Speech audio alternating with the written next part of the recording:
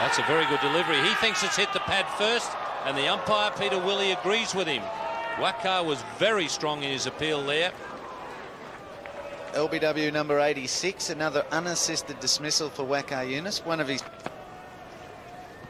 Long way to go yet. Oh, he's bowled him! Oh, it's all happening. That's superb cricket. Waqar Younis knocks over Ricky Ponting. Back-to-back ducks, and this test match is alive and well.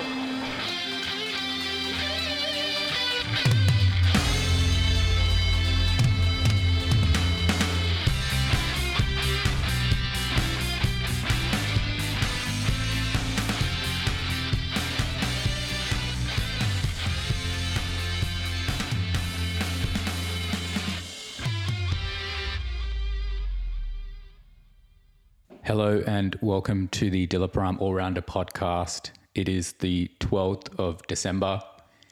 It's around 8 o'clock p.m. and we are recording. My guest today is my uncle, Narayan Krishnamurthy. I call him Nana. Nana, welcome to the show.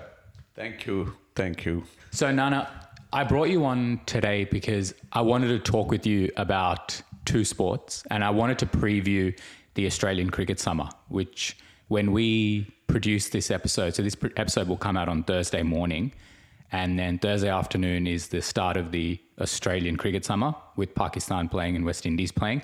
So I wanted to talk about that with you. And then I wanted to, part two of this episode, I wanted to talk about, I call them GOATs, G-O-A-T, and we call that the greatest of all time. I wanted to explore some GOAT athletes that are not in the major sports. So the one I thought we could talk about today is a hockey great, Dhyan Chand. Going to cricket, Nana, you probably were responsible for a lot of my love for cricket as well, because when I was growing up, I could see you being a very passionate cricket fan and watching a lot of cricket and playing a lot of cricket. So I just wanted to maybe get an understanding from you. Where did your love for cricket come about? And, you know, since how old were you when you started watching and your earliest memories of cricket? Thanks, Dilip. Cricket in my blood goes back probably to 1961 or 62 maybe. And then we used to play in the short version within the house space that was available and within the family members. And then we opened slowly into our friends and we found that actually we were able to negotiate and negate even that sort of great cricket, which was not a recognized cricket in whatever sense that you can call it as. But then every day we used to make sure that we used to play around with those players and then pick up the tennis ball cricket. And that, in fact, enhanced significant interest. And then it opened up a broad avenue for knowing the good players in the district, in the state, in the country, in different states, in different countries. See, that's how the passion actually grew. So was this in Bangalore? It was in Bangalore, actually. That's my birthplace, actually. Right. And so you started playing a lot of tennis ball cricket, watched a lot of cricket. And then when you came to Australia, I know you were umpiring grade cricket. Clearly you had a strong love for cricket, but I suppose I've seen in you of late that maybe your passion for watching cricket has diminished to what it used to be. Am I right in that? Or would you say your passion for even the love for the game from a viewing perspective is the same? Point blank, absolutely. I tell you, the way I watch, I do not miss one ball. Yeah. If I miss that ball, I'll make sure that I come back to see the replay at least 2-3 times to completely engross that, actually. And this is virtually in every grade of cricket, even as the BBL is going on now, I try to grasp that aspect of it, actually. Yeah. Therefore, I can comment on any of these versions. For the question that you raised about the passion leading into the umpiring aspect in New South Wales, I would like to touch upon that. Please do. I got interested. I mean, why not I do some umpiring here? Then I asked, what are the minimum protocols necessary to represent the umpiring? One of my friends told me that you're going to sit for an examination and then pass that examination, pass the interview, etc. It so happened that I scored 86% in that, and then I was selected by Simon Toffel and Simon Towell. Darryl Hare. Both of them were the interviewers for me. And then Sydney? In Sydney, yeah, at the University of New South Wales, AGSM Hall, where the interview also took place. Darryl remarked, you have done well to get 85 out of the 100 questions that we have asked. It's not that easy. I can tell you one thing. I'll slot you into the Sydney Senior Cricket Division, wherein you can umpire. But let me ask you one question, whether you can answer this. He asked me, a ball has been hit by the batter in the current days, and then the ball has actually got fragmented into pieces, and different fragments have crossed the boundary. In fact, every fragment crossed the boundary. What will be your decision on that? Is it a 4, or what will be your decision actually? So I thought for a while, and then immediately recollected, oh my goodness, this is a 5 3/4 ounce ball. How can it get fragmented? I just mentioned it. As a ball, I expect the entire 5 3/4 ounce to cross the fence. When I indicated that the entire 5 3/4 ounce will have to cross the fence, he actually clapped and then said, look, hey buddy, you please go and then do the umpiring for the state senior division. Actually. Wow. So for 2 years I did that, but I did it at Parramatta District Cricket Association. Right. Several things I picked up actually. That would have been an experience. That was an experience. In one of the matches when all the players garrowed me and then said, how did you not give out? It was caught behind actually. I had to stand at both ends for that grade of cricket, actually for the B division cricket, because the other umpire had not come. So I went and introspected the bail. The right bail had got a red mark on that. I called all the players and then I showed them the ball had actually scraped past the bail, but it went to the wicketkeeper's hand. The wicketkeeper did catch the ball, but the bail did not fall, and the batsman never touched the ball with the bat. So there you go. No? So people were very, very, very impressed with many of my umpiring decisions also, actually. They would have been initially disappointed with the decision, and then on reflection would have realized. That's correct. And then they started remarking, there were rhetorical terms like, oh my goodness, oh, this buddy is too good, man. Something like that from the mid-wicket or something. You can hear those things. Before we get into this current summer, do you have a favorite maybe decade of cricket that you look back and you say, that's the decade I was probably most passionate about cricket, or like watching cricket? If there is one era of cricket that virtually I have to say those who had lived in that era, they cannot forget, is 1970s actually. The cricket used to be so absorbing and then so competitive. The spirit behind the cricket was to perform well. Yes, the intention of any team is to win. But then there were West Indies. I can tell you one thing, the battery of the pace bowling was such high voltage that if you thought that as a test batsman, yes, okay, Andy Roberts is finished. Now I'm glad I can actually focus. Next, you will get a string of 4 more bowlers who will be Michael Holding, Joel Garner, Colin Croft, and then Keith Boyce and Van Burn Holder. They will also add to the fray. And they used to take away the wickets also. Did Marshall bowl in the 70s, or was he late 70s? Marshall came in the late 70s. So he came in 1976 onwards, actually. Right. But then I saw the very first ball in which Gavaskar edged the ball to the wicket keeper. Gavaskar always played well against West Indies, didn't he? Sonny Gavaskar, if he sticks to more than 20, virtually he's crossing the 100. Yeah. Like that. So he's not going to give away the wickets just like that. No. He had the tenacity, the strength of mind, the skill level to sustain any type of pace, actually. In those days, mind you, there were no helmets. Yeah. There were no special guards. It was a different game. In one of the tests in 1976, India had beaten West Indies in Port of Spain test. And then the final decision came to the Kingston test, wherein 5 of them were hospitalized. I remember. India was 85 for 5 or so, and all the 5 batsmen had been admitted to the hospital line by line, juxtaposed to each other. Clearly, the 70s, I mean, I wasn't born to see that, but I've only seen YouTube highlights and read those articles about that. Full of strength, stamina. You call anything, it was there in their blood, actually. But the Australian team, led by Greg Chappell, they actually trounced this West Indies team 5-1 in a 6-match series in Australia.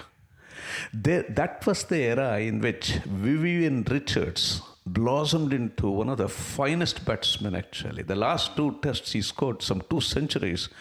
It had to be, of course, I had not seen, it had to be heard to be believed. You were listening on the radio.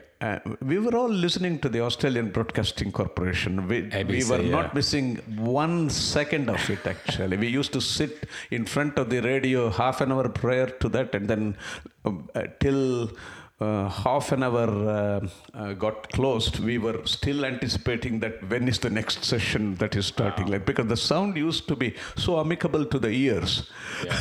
It used to be, and then we used to discuss with all our friends and relatives and play close by as to how it went. That's how that passion got built up, actually.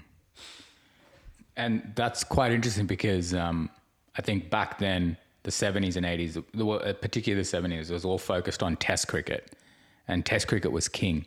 And in this, juxtaposing it now to this modern cricket environment, we have so many more distractions. I suppose back then you were able to listen to the ABC radio, wherever you were listening to it, but that was the one thing you would do. You'd listen to it and you didn't have other distractions. Whereas nowadays, we live in a world with hundreds of different distractions. We're on our phones the whole time. We're thinking of other things when cricket is on, and cricket is this sport which is a slow-paced sport. And I wonder if we now take it to this current cricketing summer, I wonder what your immediate thoughts are about this summer. Like, is this a Test cricket summer with Pakistan and West Indies playing? Is it a summer that you think will you watch much cricket? I will be watching quite a bit of this summer cricket. The only unfortunate thing is the teams that are currently coming to Australia, excepting only one team, I would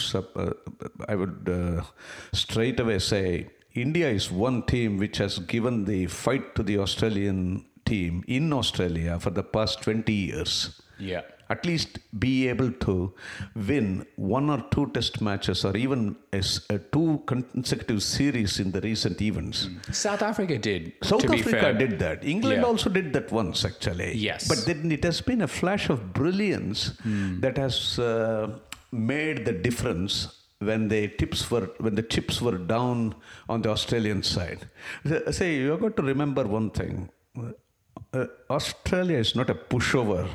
Even when it comes to a defeat, actually. Okay, they will take the defeat, but then they will be very, very diplomatic, humble to accept, yes, we have been defeated. Now it is time for us to actually chalk out a plan as to how to maneuver and overcome this defeat successfully. And this is one country, not only in cricket, in every sphere of sport, they do not give it. They do not actually succumb to any opposition which might think they can actually road roll the Australian team. So coming back to cricket, look, it will be lopsided, completely lopsided. Unfortunately, I will tell you something. In Australia, when you come, I would actually draw 2 or 3 critical parameters required for the opposing teams to rise to the occasion and then exceed the expectation also. You should be able to sustain the game for 5 days, be able to make sure that you play every ball thinking that you have got to survive the next ball, the ball after, etc. And then you should have the skill and the stamina to stand for 2 full days if you have to actually beat this Australian team. Yeah. And this was demonstrated only by very few players. The most important players that comes to my mind is Rahul Dravid and VVS Lakshman. They proved it actually time and time again in Australia as well as in India that they were able to stand to any Australian team, be able to extricate their team from a dismal position into a very sound position and into a winning lead, actually. Yeah, I think to that point, South Africa also showed that with Graham Smith, AB de Villiers, Jacques Kallis. Absolutely. And then who was that pace bowler who was Dale Steyn? Devastating, actually. Yeah. He won the series 2-0, actually. Yeah, and then when England was competitive against Australia in Australia, they had the likes of Andrew Strauss, Alistair Cook, Kevin Peterson. And using your example, they were able to bat 3 days, which probably proved that. Now, to latch on to one of your points just about this cricketing summer, I think it's one of the weakest cricketing summers that we've seen in the last few years.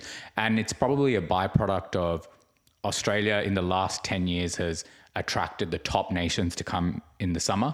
So it's seen India come very frequently, almost once every 3 years, sometimes every 2 years. South Africa has come, bar the last series, which was not very competitive. They've beaten Australia in Australia. England has come. Now we have a summer where the West Indies are coming and Pakistan's coming. And I'm not expecting either of them to win a test match. Nor am I expecting either Pakistan or West Indies to win I think they'll be lucky to win a day. My feeling, my estimation or guesstimation could be totally wrong. Hopefully, I'm wrong. The match will be over in 2.5 days, actually. Yeah. In every test, actually. What happens is the batting strength of these West Indies is extremely brittle. They can hit few shots, 4 and 6s and other things. That doesn't matter in cricket. You have got to sustain it over the complete 5 days and then show it to the opponent that you are not pushover. Yeah. And then all that you are doing, you have got to indicate to the Australian team that at least you are a 49, if not 51. Likewise, Pakistan, except for Babar, I am not expecting any other player to stay put and then continuously keep scoring. And how many times you can expect Babar Azam to be successful? You tell me. You can't.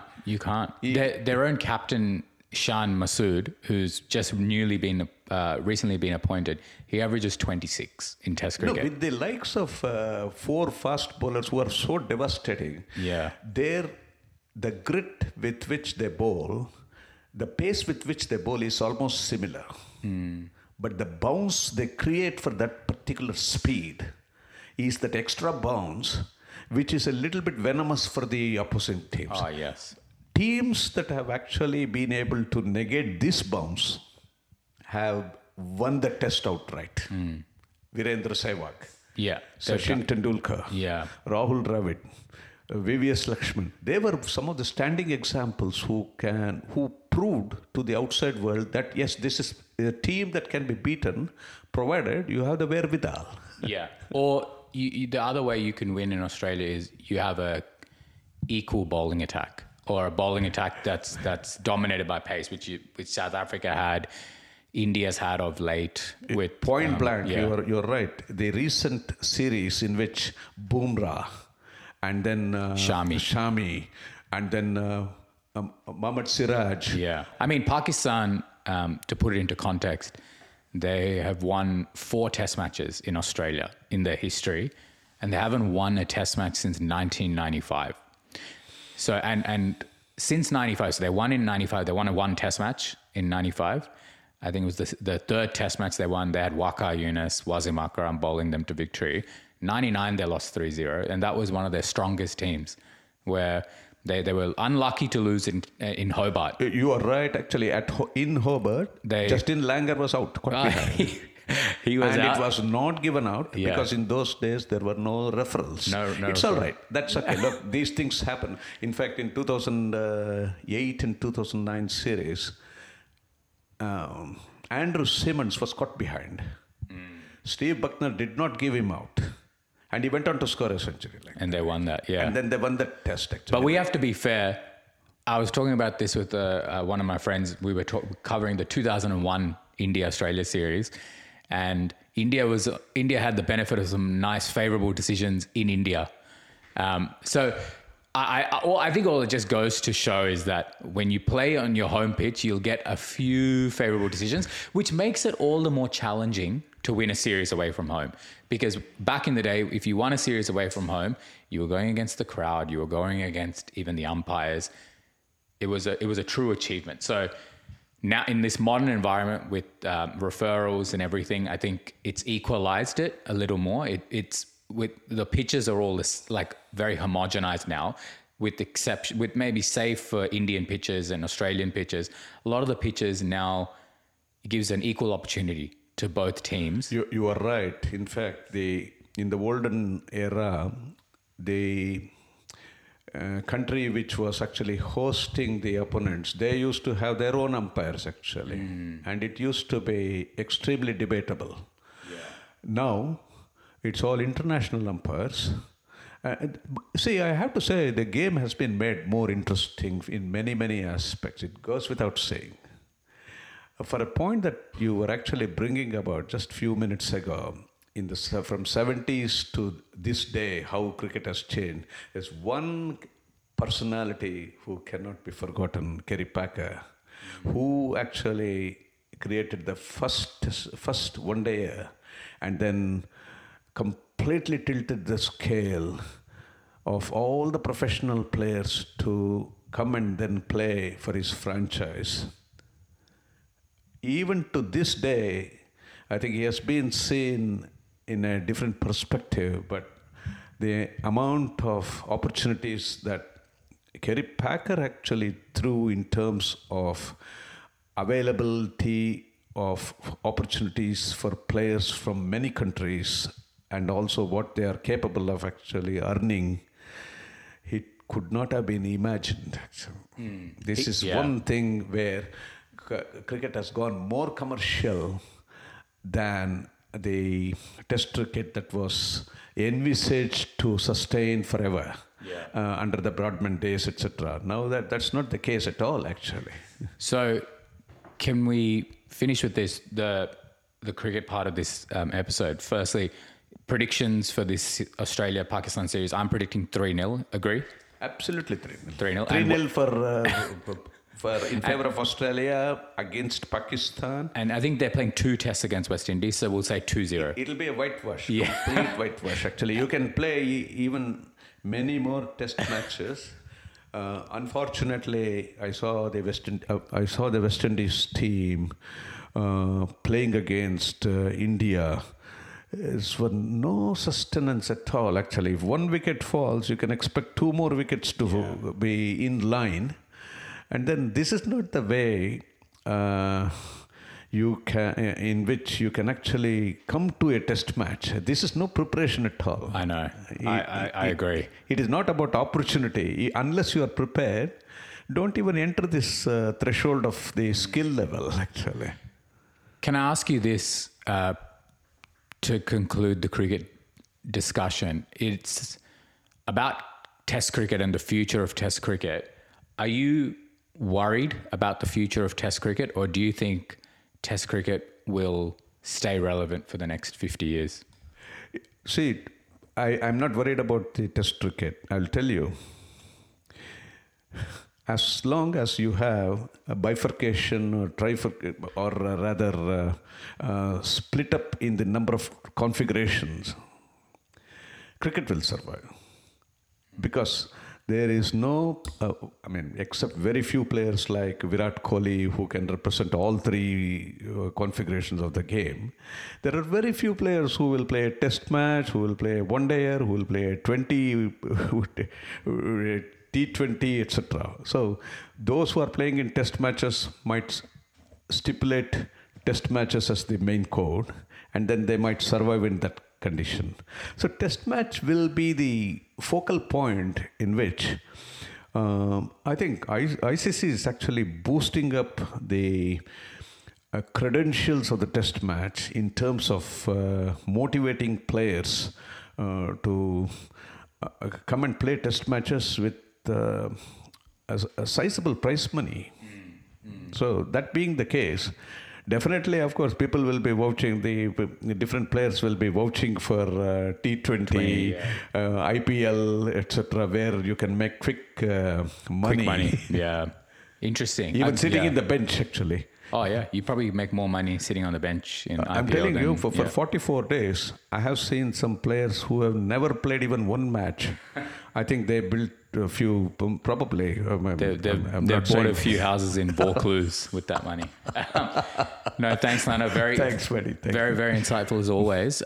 We'll take a quick break and then we will be back to discuss one of the true heroes of a different sport in field hockey. But we'll be back right after this.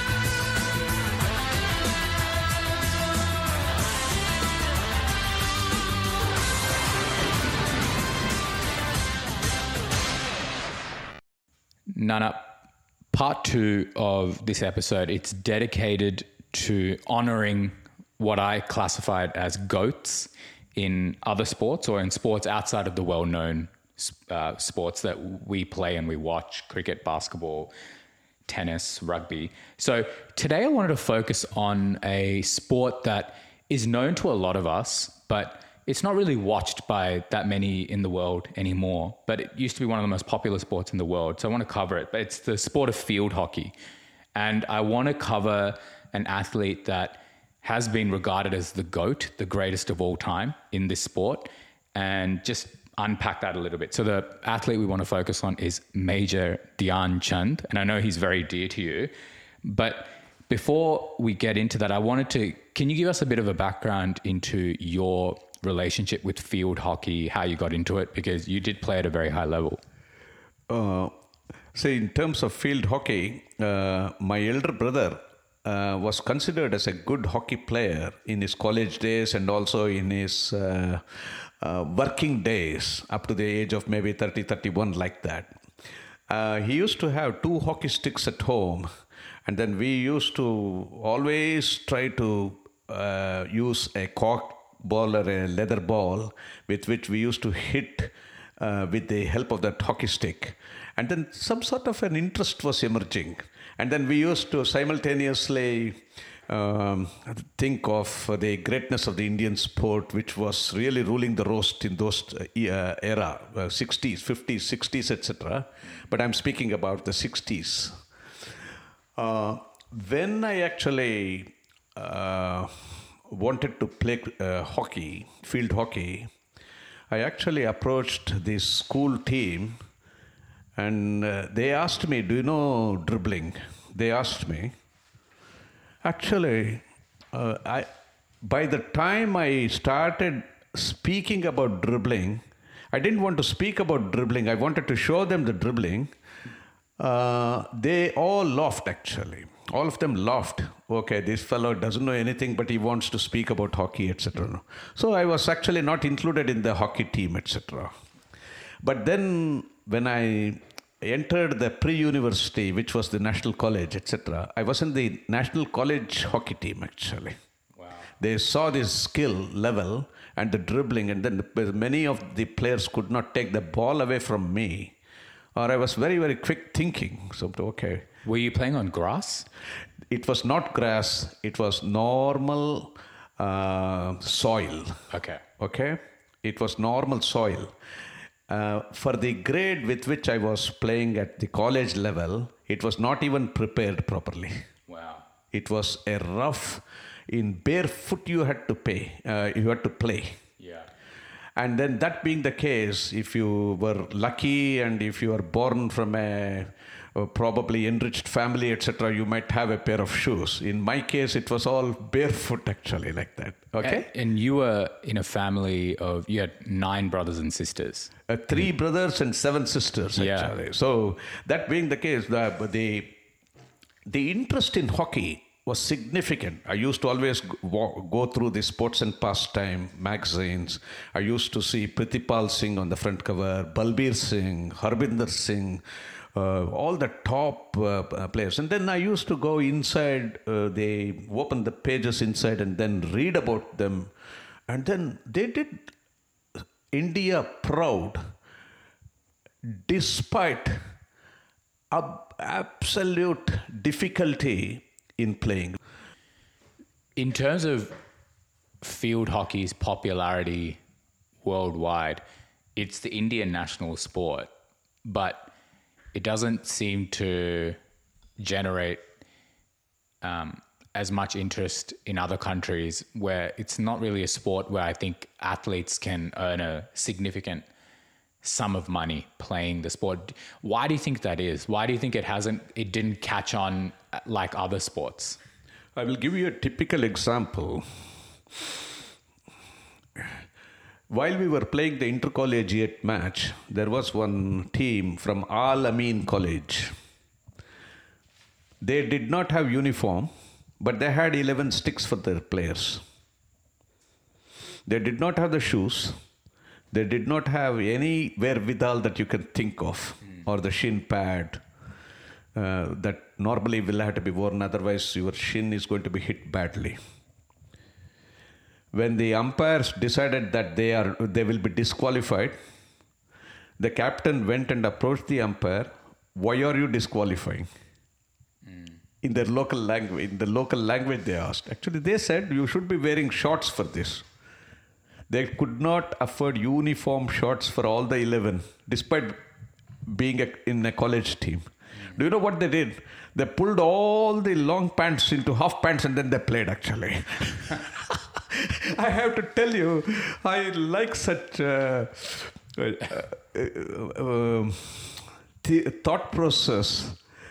Okay, you are in a desperate situation, but you want to play. But look at that flair and the aptitude behind each and every player. And the captain also taking part in that. So he also doesn't have a shorts actually. So you need 11 sticks. You need ball, like the cricket ball, like the kookaburra ball, etc. But then you need the ground. Then you need the nets, etc. If you see all these things, probably for a very poor person, the best that he or she could afford might be a stick, a borrowed stick perhaps. But then you need to get other players also similarly with some sort of a borrowed stick or at least a presented stick. So, and then the motivation behind this is the crowd. The crowd is slowly being taken away from hockey to other courts. Perhaps cricket has eaten away or cannibalized hockey and many other sports in India. And how they did it, cricket also requires the wherewithal. The cricket also requires a lot of resources. How they have done it, probably the hockey fraternity, hockey management may have to take a leaf from this actually. In order to create a balance. It's not that India is now fairly rich and affordable and they can actually provide. They are conducting the Premier Hockey League. Yeah. And sizable prize money and other things are there in the Premier League. But it's they not have got to expand this. But it's not just India in the sense worldwide hockey is not it's played in a number of European countries. It's played in Australia, but I don't think you could find an Australian hockey player that earns a comparative or equivalent salary to a football player, rugby player, cricketer in Australia. So worldwide, it seems like field hockey trails behind all the other sports. But maybe it's just a case that it's just not that popular. I cannot agree less with you, actually. It is absolutely the point, actually. There is no match in terms of remuneration. for the... But is that just the popularity of the sport? players. It's not. Precisely, the concept of popularity, how it was generated, when was it overtaken, when, say, 1968 was the decline of Indian hockey. India won the gold medal in 1928 Amsterdam Games, 1932 LA, 1936 Berlin, 1948 London, 1952 Helsinki, 1956 Melbourne, 1960 Rome Olympics, they lost to Pakistan. They regained it in 1964 at Tokyo. In 1968 Mexico Olympics, I think they were number 3, bronze medalist. And then the decline. 1980, they won the gold medal, but there were only 6 teams, and then all the top notches like the Holland, the Germany, Australia never participated in that. That somewhat goes to the athlete that I wanted to just discuss with you, Dhyan Chand. That name's probably not as well known outside of India in hockey. Like, I think his name is well known in hockey circles, but the name probably doesn't echo around the world like it probably should for someone who was so great. But Dhyan Chand was a Indian hockey superstar. I think he was known as the wizard or the magician in hockey parlance in India. But he played in the 1920s and 30s. Do you have much of a recollection of Dhyan Chand and his impact on hockey? In fact, if Indian hockey story were to emanate, it started with Dhyan Chand, and many times it used to culminate with Dhyan Chand also. Wow. Dhyan was the name. Dhyan means meditation. His coach, I think, awarded that particular Dhyan to Chand. His brother was Roop Chand. Wow. Both of them played against United States. I think they scored 24 goals in that Olympic or so against USA. Yeah. 14 by Roop Chand, and then Dhyan Chand was aiding every goal imaginable, and he was thinking what else to do like that actually. Yeah. But then Dhyan Chand heralds an era between 1928 till perhaps 1948, I think. When he played the hockey, he had the strength, skill, and stamina to outwit any other player. The demarcation or the distinction between Dhyan Chand and then the remaining players was so significant. So he won a gold in 1928 for India in the Olympics, 1932 and 1936 Berlin Olympics, and then it was Adolf Hitler's game. And then on the podium, it seems Adolf Hitler requested, "What are you in Indian army?" He said, "I am a sepoy." Which is what is sepoy means an infantry soldier. The soldier is the lowest in the hierarchy. "Why don't you come to Germany? I'll make you a major general." Hitler said that. Hitler said. Yeah. He said, "Thank you." And then he walked out, actually. That's the way. Yeah. Was unforgettable. And then in fact, the other episode that I remember is his stick was actually summoned to the umpires, and then the umpires requested that this stick, let it be open, whether any magnet has been placed inside, actually. They did that in the 1928 Olympics. 28 perhaps. I think it was in Amsterdam. Holland team. Yeah, he'd scored 14 goals, and a newspaper report noted, this is not a game of hockey, but it's magic, and Dhyan Chand is in fact the magician of hockey. And they broke his stick to check if there was a magnet inside. Would you say he's the greatest hockey player of all time? Considering the fact, let us normalize this sort of equation. If Dhyan Chand were to be playing today, would he be playing equally well? No. I think the simple answer to that is absolutely yes.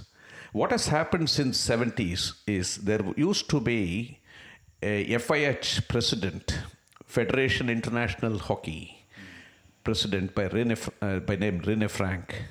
His intention was to completely transform the game into fast pace rather than skill based actually.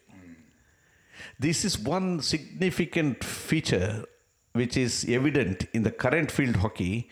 That is why it is not proving of much interest to the world populace actually. I have to say, you bring in the skills factor, you will be back to square one actually. Because the skill factor, you cannot zero it completely. You have to have speed factor, you have to have stamina factor, but you have to have the skill factor also. Yeah. See, in basketball, you have the size, the big, fast, quick movements, etc. But then the skills level has not been taken away. Yeah. Therefore, it has been able to sustain actually. Yeah, but you're saying with the introduction of the removal of natural grass, which favored a lot of India, Pakistan, the Asian countries that grew up playing on grass and utilized their dribbling skills, when they moved to a faster pace, artificial surfaces where the Western countries could afford to play on those types of surfaces. You are right. It favored the more, like the European nations, the Australian, which was just a byproduct of those nations being able to afford to play on those type of surfaces. Absolutely. Some of the players like Tice Cruz, Paul Litchens and Rick Charlesworth, etc., they were all short corner specialists or penalty corner specialists. You know the D circle? Yeah. Next to the top of the D is 16 yard. And that's where the ball gets stopped. Yeah. A ball gets pushed by a player. You mean the penalty corner? And it's a penalty corner. Yeah. And then this ball, many times, it is hit at 350 kilometers per hour. 350 kilometers per hour. If it were to fall, if it were to hit any player, kill you. It'll kill you. Well, Yeah. For example, I had 2 injuries in which my voice changed. I got an eye injury as well. And I got a boxer's nose also. I could not recognize the smell for many years. Hockey is a dangerous sport. Extremely dangerous if you come on the wrong side. Yeah. So you sort of mentioned it, but if we're putting Dhyan Chand in the category of greatest hockey players, who else is in there? So you said Rick Charlesworth. There's an Australian player who I think he's retired, but Simon Dwyer in the last few years was regarded as one of the great players. There's a Sohail Abbas for Pakistan. See, what has happened is I have lost touch about the recent contemporary players recently. So you're a penchant for the classical hockey players. It's not that I cut off for anything of that kind. With the advent of television, the YouTube, etc., you're not able to devote the same type of attention to hockey which used to exist several decades ago. So I still have respect and love for that game. But coming to current crop of players, always there is a flash of brilliance in every team. Yeah. But would you put Dhyan Chand as the greatest? Still, he would have created significant difference amongst these players actually, because he was able to outmaneuver them in the departments of field hockey, which he had imbibed so nicely. I think it is the practice that makes a man perfect or makes a personality perfect actually. That's what made Dhyan perfect actually. I mean, just his achievements are immeasurable from an Indian perspective. India is not known as a great Olympic country, but when he was there, they won 3 Olympic golds, which is unheard of for Indian sport. They won 3 consecutive golds, 28, 32, 36, and then 48, 52, 56. Yeah. So, 6. And then... But during his time, he sort of set... He 7 started times that. they have won. Yeah, in field hockey, which is outstanding. 8 times they have won, including Moscow Olympics. Yeah, and the government of India honored him with the Padma Bhushan. That's correct. That's correct. Which is, I don't know much about that, but I understand it's the third highest Indian civilian honor. Which it shows his place in Indian sports, but I think he's probably slept on from a perspective of worldwide. People probably don't mention his name when we talk about some of the greatest sporting athletes alive. But I think he's scored over 1,000 goals in his entire domestic and international career. But if you put it into perspective, he played 185 matches for India and scored 570 goals, which You is can ridiculous. imagine if you have played for 185 matches and 570 goals, that is more than an average of 3 Yeah. per match, actually. See, in any era, if a player were to make this sort of distinct or conspicuous difference amongst their players, it's like Bradman creating a 99.96 average. When the next average Where was was the next 50. average? The next average was 61. Yeah. Jack Hobbs. Yeah, 61, yeah, correct. And then There's such a big difference. and then 29 centuries out of 52 tests like that. So this sort of statistics, it's impossible to even emulate. Yeah, I think people don't appreciate that sometimes. It's when he had such a distinct advantage over his peers. He had no equivalent, or there was no comparison. There was no person who came close to his level. Correct. And I think when you talk about the debates of who's the greatest of all time, every sport will have their own greatest of all time. In basketball, it's Michael Jordan or LeBron James. You're right. In tennis, it might be now it could be Djokovic or Federer, but Djokovic had Federer, Nadal next to him. They're winning the same amount.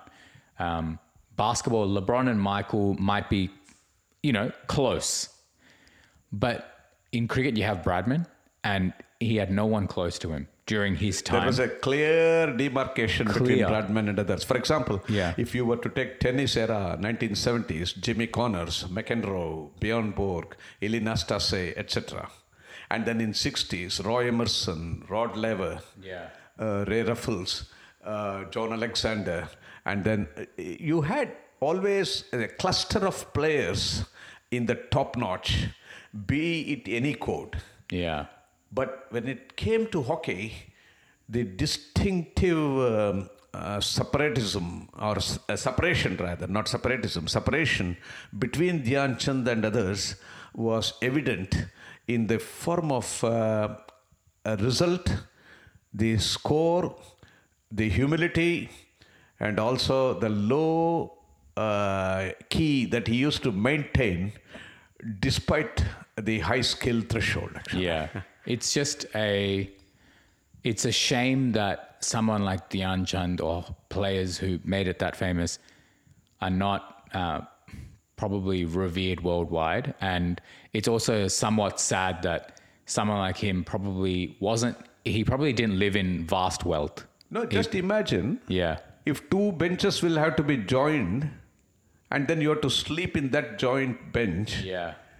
For about 15 days tournament, and then paid 4 rupees per day. Yeah, that's. You just imagine, what's the situation in which you are in? But then they did not complain about those things. No, which probably drove them. That shows the humility and the personality. There are many things.